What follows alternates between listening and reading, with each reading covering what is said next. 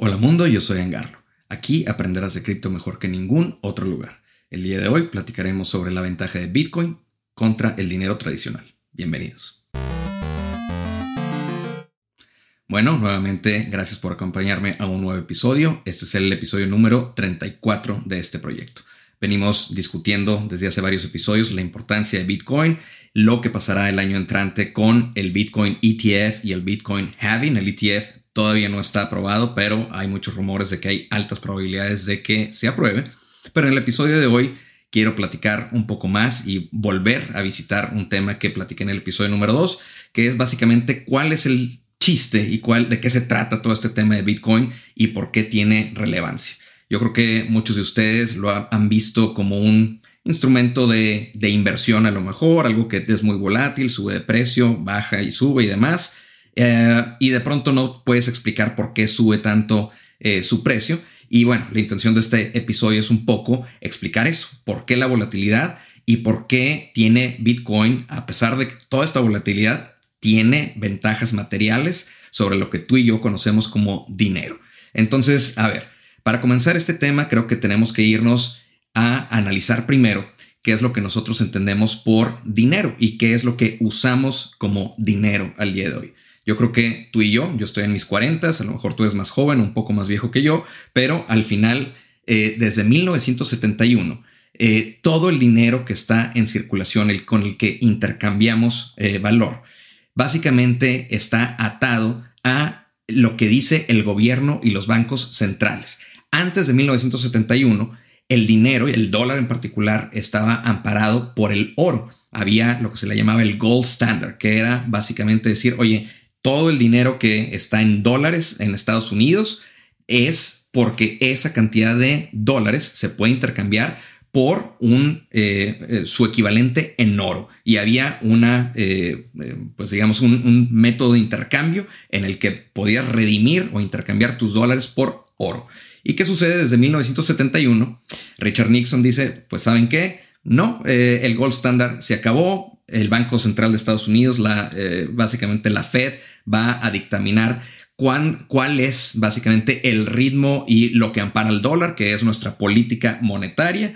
Y por cierto, como nosotros ganamos la Segunda Guerra Mundial, el dólar es la moneda y la reserva del mundo. Entonces, pues qué chingón que todos los países tienen sus propias monedas, sus propias reservas, pero estas reservas están hechas en muchas ocasiones en dólares y los dólares son una moneda que no tiene una reserva de oro y que a su vez tiene un banco central que hemos visto puede manipular la emisión y la cantidad de dólares en circulación.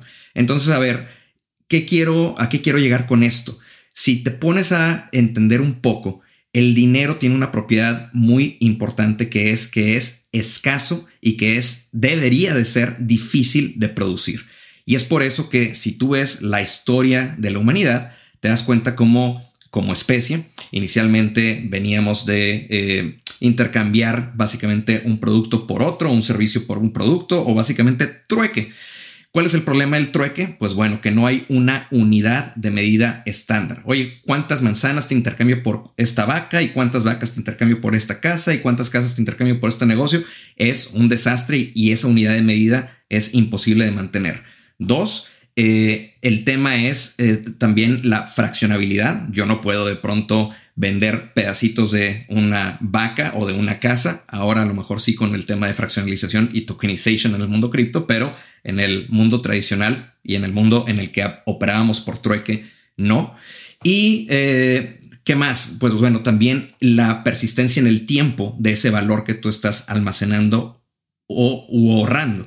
Es decir, si yo ahorro todo en manzanas, pues bueno, a lo mejor en la época de producción de manzanas me va a ir muy bien, pero después en la época en la que no hay manzanas, o si yo quiero vender una tonelada de manzanas para que tú la tengas por el siguiente año, pues ya de pronto no es algo que se puede utilizar prácticamente. ¿Por qué? Porque hay meses en los que no hay producción, hay recipientes o hay consumidores que no les interesa comprar una tonelada de manzanas. Entonces, en la unidad de medida, la conservación en el tiempo de esa unidad y la manera de intercambio es complicada.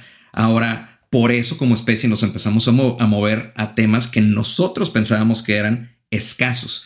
Entonces, en algún momento había conchitas, diferentes tipos de conchitas en el mar y diferentes formas que eran tan raras y eran tan escasas que esa era la unidad de medida y era la medida o la unidad de intercambio de valor. Oye, pues ya no te voy a dar las manzanas, ya no te voy a dar las vacas, te voy a dar estas conchitas que valen tantas unidades y que la podemos intercambiar esas unidades por una vaca o por unas manzanas o por lo que sea el servicio o producto que quiero comprar. ¿Cuál es el problema?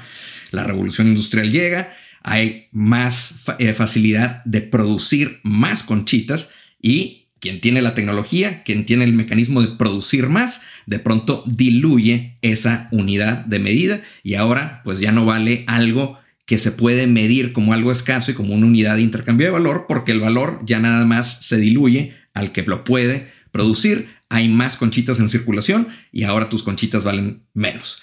Bueno, así fuimos evolucionando hasta el oro. El oro, creo que hasta antes de 1971 era el estándar que logró de muy buena manera esa homogeneidad entre países, entre naciones, entre economías y demás, como para decir, a ver, nadie más puede crear o producir más oro, por más que los alquimistas y todos estos tipos quieran mezclar y demás y producir más oro. No hay una cantidad abundante de oro, es un recurso escaso. Para llegar a ese material hay que excavar, hay que minar, es un proceso que requiere trabajo. Y bueno, sí hay nueva producción, pero esa producción es tan complicada y tan costosa y difícil que al día de hoy más o menos la producción anual de oro es de 2% anual. Es decir, cada año se produce 2% más oro. Entonces, bueno, es algo que sigue subiendo en emisión, pero es tan lenta la emisión de este material que es, entre comillas, imperceptible y no es tan impactante, y por eso el oro, por muchos años, fue esa medida, esa unidad de intercambio de valor.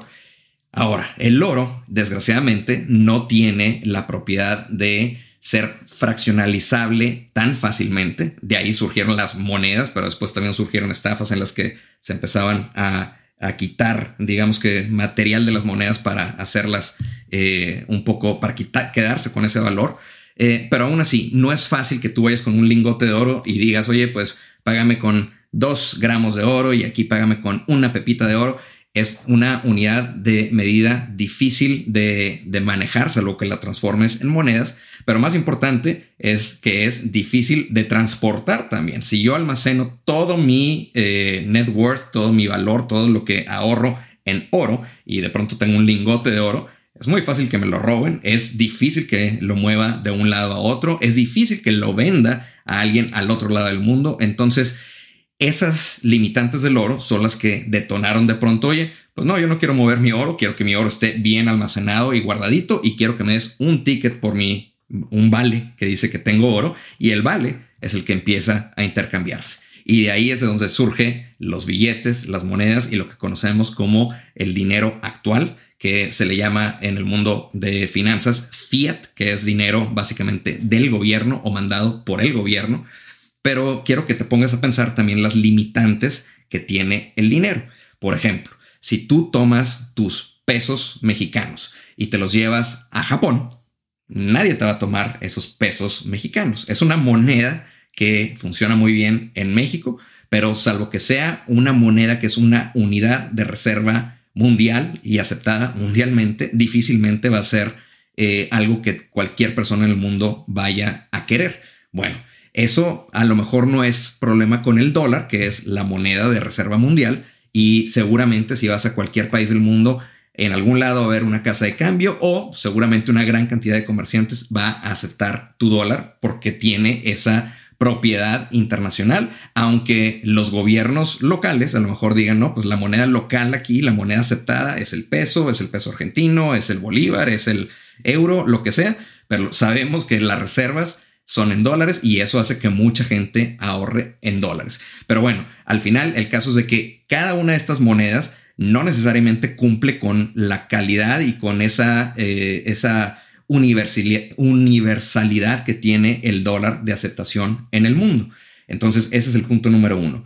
Punto número 2, tienes que entender que desde que nos salimos del gold standard y el dólar y cualquier otra moneda no está amparada por un asset, por un elemento finito y escaso, difícil de producir, ahora los billetes y el dinero y la cantidad de dólares en circulación, la única limitante de producción que tienen es que el gobierno diga: carajo, hay que ayudar, aquí está muy fea la economía, hay que dar un impulso a los pobres, hay que dar un estímulo a los viejitos, hay que hacer tal y cual, hay que fondear esta guerra en tal otro lado.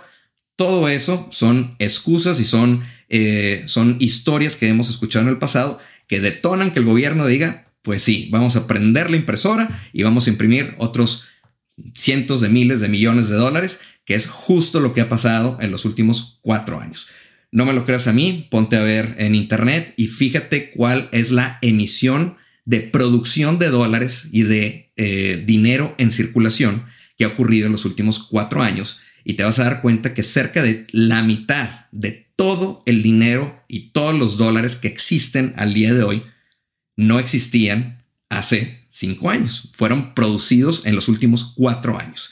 Entonces, cuando empiezas a entender esto, te das cuenta que sí, tú puedes ahorrar en dólares y puedes tener un billete de $10, pero lo que vale y lo que puedes redimir esos $10 en cosas, esa capacidad de canjeo se reduce en la medida que esos dólares son menos escasos, en la medida que el gobierno imprime más dólares. Entonces, si hay más dólares en circulación, pero hay la misma cantidad de casas, la misma cantidad de empresas, la misma economía del país, en principio, bueno, entonces significa que las cosas, si hay más de lo mismo que pagaban por las mismas cosas que están en circulación, pues ahora esas cosas van a valer más porque hay más gente demandando con dinero que el gobierno imprimió.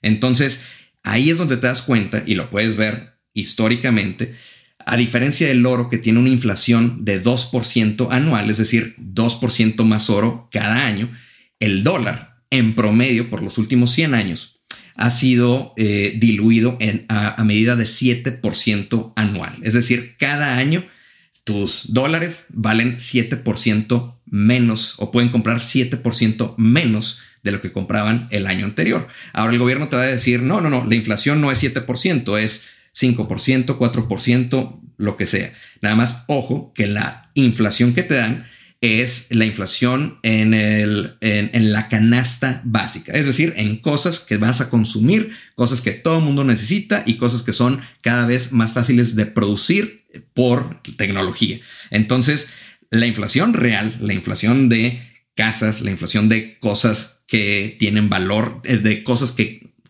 van más allá de esa canasta básica, no la ponen muy inteligentes los gobernadores o los del gobierno, los políticos, en no poner todas esas cosas que la gente aspira en tener y que son escasas realmente en la canasta básica, y te dicen: pues mira, la canasta básica, la inflación ahí dicta que solamente es 4 o 5%, y nosotros estamos trabajando para más tecnología, que haya más maíz, que haya más lo que sea, y ahí está.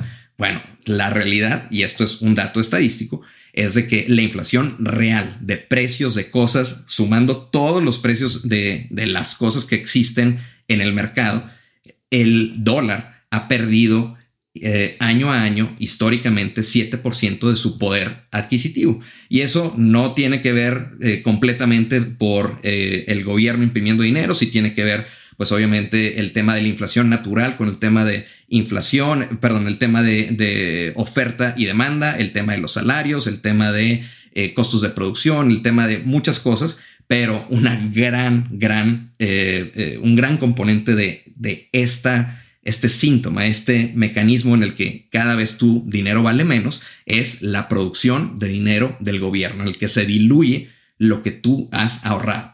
Entonces ponte a pensar que entonces ya no vivimos en un mundo en el que tú encontraste oro o ahorraste y lo ahorraste en algo de oro, en el que sabes que material y físicamente no puede haber alguien que cree más oro, salvo alguien que se la pele y mine oro, y esa producción va a ser costosa, y lo más que van a poder producir son 2% anual. Bueno, ese es algo que estaba todavía razonable. En el mundo del dinero, eso ya no aplica. El gobierno imprime como se le da la gana y resulta que entonces si tú estás perdiendo 7% de tu capacidad de compra anualmente, significa que al torno de 10 años, de 15 años, ya perdiste la mitad de la capacidad de compra. ¿Por qué? Porque ese 7% multiplícalo por 15 y bueno, ahí te das cuenta que más o menos la mitad de todo lo que habías ahorrado en el año 1, en el año 15, ya se perdió. ¿Por qué? Porque ya imprimieron otra vez esa cantidad de dinero. El 50% del dinero que antes no existía, ahora existe y eso significa que lo que tú habías ahorrado sin hacer absolutamente nada, ahora vale la mitad. Entonces, de ahí es de que surge el tema de Bitcoin. Y a diferencia del dinero, ese es el gran invento, esa es la gran diferencia y la gran ventaja que Bitcoin y otras criptomonedas tienen sobre el dólar y otros métodos de intercambio de valor que hemos tenido en el pasado. ¿Por qué? Porque Bitcoin, es el episodio que haremos en el siguiente, es escaso. Es el material más escaso que el humano ha podido crear. No me lo creas a mí, al final es algo matemático. Yo sé que es difícil entenderlo porque realmente no es un material, es algo lógico, es algo digital, pero esa escasez digital hace que Bitcoin, a diferencia del dinero tradicional, sea predecible en el sentido de cuánto Bitcoin se puede producir. Y no sé si lo recuerdas, pero algo que he mencionado muchas veces es de que nunca puede haber más de 21 millones de bitcoins en circulación. Jamás. ¿Por qué? Porque al final esta política de emisión de nuevo bitcoin está programada y descentralizada. Y significa que nadie, por más que quiera, puede cambiar el código y decir yo quiero generar un bitcoin más o quiero que se genere más rápido o quiero que haya 22 millones en vez de 21. No, todo esto es una red descentralizada con diferentes incentivos que hace que nadie en particular pueda hacer ese tipo de cambios y entonces tiene que haber consenso. Y el consenso por los últimos 14 años que lleva operando Bitcoin es esas reglas no se cambien. ¿Por qué? Porque es lo que mantiene la integridad de Bitcoin y es lo que hace que haya una emisión de nuevo Bitcoin como reloj cada 10 minutos con una recompensa finita que al día de hoy son de 6.25, no recuerdo si 6.25 bitcoins por cada bloque nuevo que se va certificando. Y el año entrante, cuando ocurre el halving, será la mitad, 3.125, que cada uno de estos miners que encuentra un nuevo bloque de Bitcoin tendrá como recompensa. Y ese es el único nuevo Bitcoin que entra en circulación. Entonces, por más que exista otra pandemia, otra guerra, otro gobierno que quiere ayudar, otra persona que quiere producir más, no se puede. Es un material finito, más escaso que el dinero, más escaso que el oro, más escaso que cualquier otro material que se haya producido y en el año 2140 se va a dejar de producir por completo. Entonces, a diferencia de las conchitas en el mar, a diferencia del oro que tiene un 2% de producción anual y a diferencia del dólar que a pesar de que es nuestra unidad de reserva actual tiene un 7% de dilución anual, Bitcoin no la tiene. Entonces, aparte de todo eso, es infinitamente divisible, instantáneamente transportable y es completamente universal en el sentido de que no hay un gobierno, no hay una persona que diga yo lo paro, aquí no se puede, aquí déjame lo censuro. Lo pueden decir políticamente, lo pueden poner en la ley. Esto es tecnología y no hay, dado su naturaleza descentralizada, no hay alguien que la pueda parar. Entonces ahí está lo que de pronto detona lo atractivo en el activo de Bitcoin y lo que hace que su precio se detone de manera explosiva. ¿Qué es lo que hace que el precio se detone de manera explosiva? El hecho de que no puede haber más Bitcoin, hay una cantidad finita, hay algunos que ya se emitieron, hay otros que apenas están creando, pero al final solamente hay un subset, un conjunto de Bitcoin que está en circulación, que se está vendiendo, y si de pronto viene una persona que quiere comprar mucho, pues no importa cuánto mucho quiera comprar, al final tiene que haber, si hay un supply finito, significa que el precio tiene que subir para que alguien que no quería vender antes lo venda y esa persona pueda comprar el Bitcoin. Entonces eso es lo que dispara de pronto la volatilidad en precios, pero no cambia la naturaleza y la realidad de que Bitcoin, y lo diría como cualquier otra criptomoneda, pero no es cierto, Bitcoin es especial en ese sentido. Bitcoin es el único material que no puede ser producido, que es 100% descentralizado, que ningún ente del gobierno de Estados Unidos ha dicho que es un valor o un security, y es más bien un commodity o algo de lo cual tú puedes tener propiedad y que nadie te lo puede quitar. Entonces eso es lo que hace de pronto a Bitcoin diferente, atractivo, y que sea un mecanismo viable de almacenamiento de valor en el tiempo, en el espacio, y de una manera mucho más eficiente de lo que lo hemos hecho en el pasado. Yo creo que es algo difícil de conceptualizar, es algo que no le hace el clic a la gente de primera instancia, pero es justo la revolución que ha creado esto. Olvídate que sí, los hashes y el cripto y el blockchain, olvídate, eso es la arquitectura que ampara todo este sistema de incentivos. Lo que tú tienes que saber es de que solamente van a existir 21 millones de bitcoins en la historia de la humanidad. No se va a poder producir más, y eso significa que Bitcoin es el material o el asset más escaso que se ha inventado en la historia de la humanidad, y por eso que se esté atrayendo o sea atractivo para inversionistas que quieren mantener valor en el tiempo. ¿Por qué? Porque a diferencia de cualquier otra cosa, yo sé que no va a haber alguien que produzca más Bitcoin. Entonces espero que, a pesar de que este episodio ha sido un poco más largo que los otros 2 o 3 que he hecho, haya sido una buena plática de cómo funciona un poco el dinero, cómo funcionan estos materiales en los que hemos nosotros decidido usar para intercambiar valor y ponerle el título de dinero, y cómo Bitcoin tiene ventajas materiales, ventajas en sus propiedades, que lo hace mucho más efectivo, mucho más dinero duro y resistente a censura, a problemas de transportabilidad, a dilución en el que alguien produce más. Y bueno, por eso es de que dicen there's no second best. No hay ningún activo que sea mejor, o no hay algo que se le asemeje a Bitcoin. De nuevo, esto no es consejo financiero, es simple y sencillamente desde un punto de vista económico y de análisis técnico, cómo es que funciona Bitcoin, qué ventajas tiene sobre otros tipos de intercambio de valor. Y bueno, espero que te haya sido de utilidad o haya sido una buena reflexión para este episodio. En el episodio entrante lo que platicaremos es un poco más sobre Bitcoin en particular y la propiedad de escasez digital que tiene, que hace que sea solamente 21 millones los que se pueden producir, y cómo es posible que no se puedan producir más de esos. Bueno, sin más por el momento, te agradezco. Dale like, dale subscribe, comparte a quien tiene que llegar esto para que sea de utilidad. Y bueno, te agradezco y te veo en el que sigue. Gracias. Chao.